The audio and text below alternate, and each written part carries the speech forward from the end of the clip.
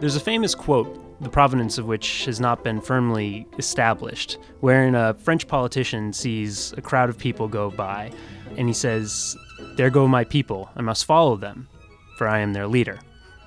Hello and welcome to the Harvard Kennedy School PolicyCast. I'm your host, Matt Cadwallader, and today we're talking about polling and its use in general governance. We're joined by Peter Hart, a pollster for nearly 4 decades who conducts the NBC Wall Street Journal polls. He's here as the Shorenstein Center's visiting Murrow lecturer on the practice of press and public policy for the fall of 2013. Peter, thanks for joining us. Hey, thanks, Matt. I'm delighted to be here.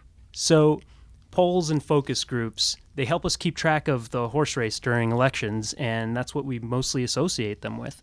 But they're also used to gauge popular opinion on every policy that comes up in state and federal government. Can you give us a little bit of a glimpse on how that polling is used by elected officials? Sure. It is really fascinating because, of course, we all think of public opinion just in terms of election polls, who's ahead, who's behind. But behind that is really what I think is the most important element of public opinion, and that is how do you get the voice of the public into the governance of an elected official. And a lot of times we are hired by state governments, office of the governor, or by United States senators and congressmen to find out what's happening, what are people thinking, not in order to, as you alluded, follow my people, but instead to understand sort of what are the jaws of consensus. That is, how far are people willing to go? What are the things that they're willing to do? And this becomes an exceptionally important part of the role of public opinion. Do you find that officials often go in, when they're running a campaign, obviously, they're going in with specific ideas of what they want to accomplish. Do you find that they're using polls to adjust those campaign promises, or trying to find a way to make those campaign promises work? Well, you bring it back to a campaign, which is natural, but a lot of times it is not about a campaign, but it is what does it take in order to lead and to provide the right kind of policies. I remember, and I'm going to go back a ways, to Governor Richard Riley in South Carolina, and he came to me and he said, look, our education system needs improvement. I'm interested in finding out what are the kinds of policies people are willing to endorse, what are the things that need to be explained to them, and how do you help to change attitudes? So it wasn't that he was looking to me to be able to tell him what to do. He was looking in a way to say, how do I implement what needs to be done? So there's this interesting dynamic between polling and focus grouping specific policies as opposed to about the officials themselves. Right. Whether people like the officials, for instance. Does one hold more weight than the other when you're, contracted by a governor? Or? Well, it depends which element we're contracted by. Obviously, if it's an elected official and they're up for re-election, they're going to be taking it out of campaign funds, and we're going to be looking at a lot of the personality characteristics or the head-to-head against the potential candidate. But when we're hired by the state office or some element within state government, we never look at any of those things. In fact, I'm reminded again, I apologize for going way back, but the mayor of Boston was a person by the name of Kevin White, one of the truly great mayors. And they got a block grant from the Carter administration in 1977. And he said to me, I want you to come in and do a poll of the 23, I think, neighborhoods in the city of Boston. And what I'm interested in is what do they believe about safety? What are they looking for in city service, et cetera? And the news of the poll leaked to the Boston Globe that wrote a scathing editorial about using public money to do this. And what Kevin White did is he released the poll to the Boston Globe, and they looked at it and said, what a great resource of money.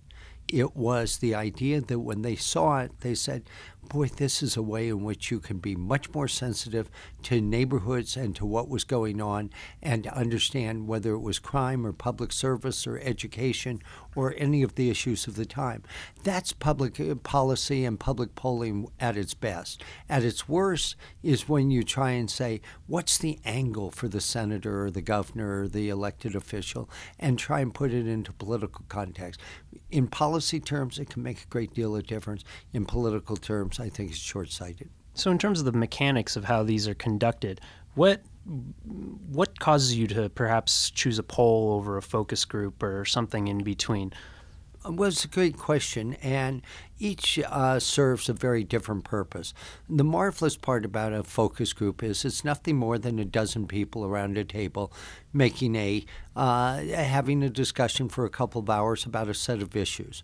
And what you can learn from that is what I call the whys. What's behind this? What are people thinking? How do they play off one another as they talk and think through an issue? So in many cases, you can both understand the language, but you can understand the basic dynamic that's going on. A polling project is where I get to talk to you on a one-on-one situation, and I get your point of view, and then I get a cross-section of people in Cambridge or Boston and their point of view. That tends to be much more quantitative. The other is qualitative. One, I find out what you're thinking, what's up in your head and in your brain. The focus group gives me what's in your gut and what you're feeling. So without the kind of statistical, the broad reach of a poll, how do you derive the value from a focus group? How do you, use that to really gauge a wide gut feeling? Well, it's not necessarily a gut feeling, but for example, I've just finished a project for NBC and the Wall Street Journal, and we actually did a national sample. It's going to be coming out in the next few days in early mid-December. And we also did a single focus group in Cincinnati, Ohio. And what we learned through the focus group was a sense of what was going through people's head. What was their sense of disappointment? What was their unhappiness? How did they structure their set of arguments and ideas? And I asked a whole series of questions you'd never even think about asking. I said, well, let us suppose that Obama's presidency were a song. What song best captures it?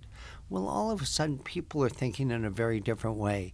And one person talked about a ring of fire, and another person talked about a hard day's night, and a third person talked about Scream from Michael Jackson. So each of these, then they would explain what they're thinking. Mm-hmm. And that gives you the kind of depth, that gives you the kind of woven fabric of what's going on. A poll today will tell us that the president's job rating is 42 or 43% approval. But and it'll tell us that what they have problems with is sometimes his strong leadership, that he's not there, that they feel that in some cases that he's changed his promises when it comes to health care, or they'll talk about the lack of administration. All of those things come into play in terms of this. And the two together give you just a marvelous sense of where things are at. It seems like there's a lot of subjective analysis that has to go into the former. If you're asking the favorite songs, that kind of thing. Where does that break? I mean, does that ever break down? I mean, do you ever get neutral answers that you have trouble parsing? Well, sure. Each focus group, and usually when you do a project like this, you do 4, 6, or 8. So it's not just a single focus group. This happens to be an exception to the rule versus the rule. But it's like anything else. Anybody can get the information. The question is the glass half empty or half full? Mm-hmm. The question is, are people trying to tell you something in their own way? I can remember somebody talking to me, and again going back, about Ronald Reagan. And I said, you could ask Ronald Reagan any one question. What would you want to know? This was before he became president. And the woman said to me, I want to know if he dyes his hair. And you say to yourself, what a silly question. She could find out anything. But what she was really asking, in my estimation, what's at the roots? Is it phony, or are you real? And that's what they're trying. So it's the ability to try and understand that and get through there. So I can see how that might be, useful for an elected official. I mean, a poll recently that came out, I can't remember which one it was, basically showed that the country's trust in President Obama has slid down after, Obamacare struggles, all of these things. They were talking about how that's going to impact immigration reform. How does administration take that information and actually, if you've started to lose trust, where do you go with that? Well, let's take that example. It's a good example. And in this instance, the president's trust level has declined. And so what does he do with this? And what I would tell you is the first thing he does is, instead of hunkering down, he buckles down.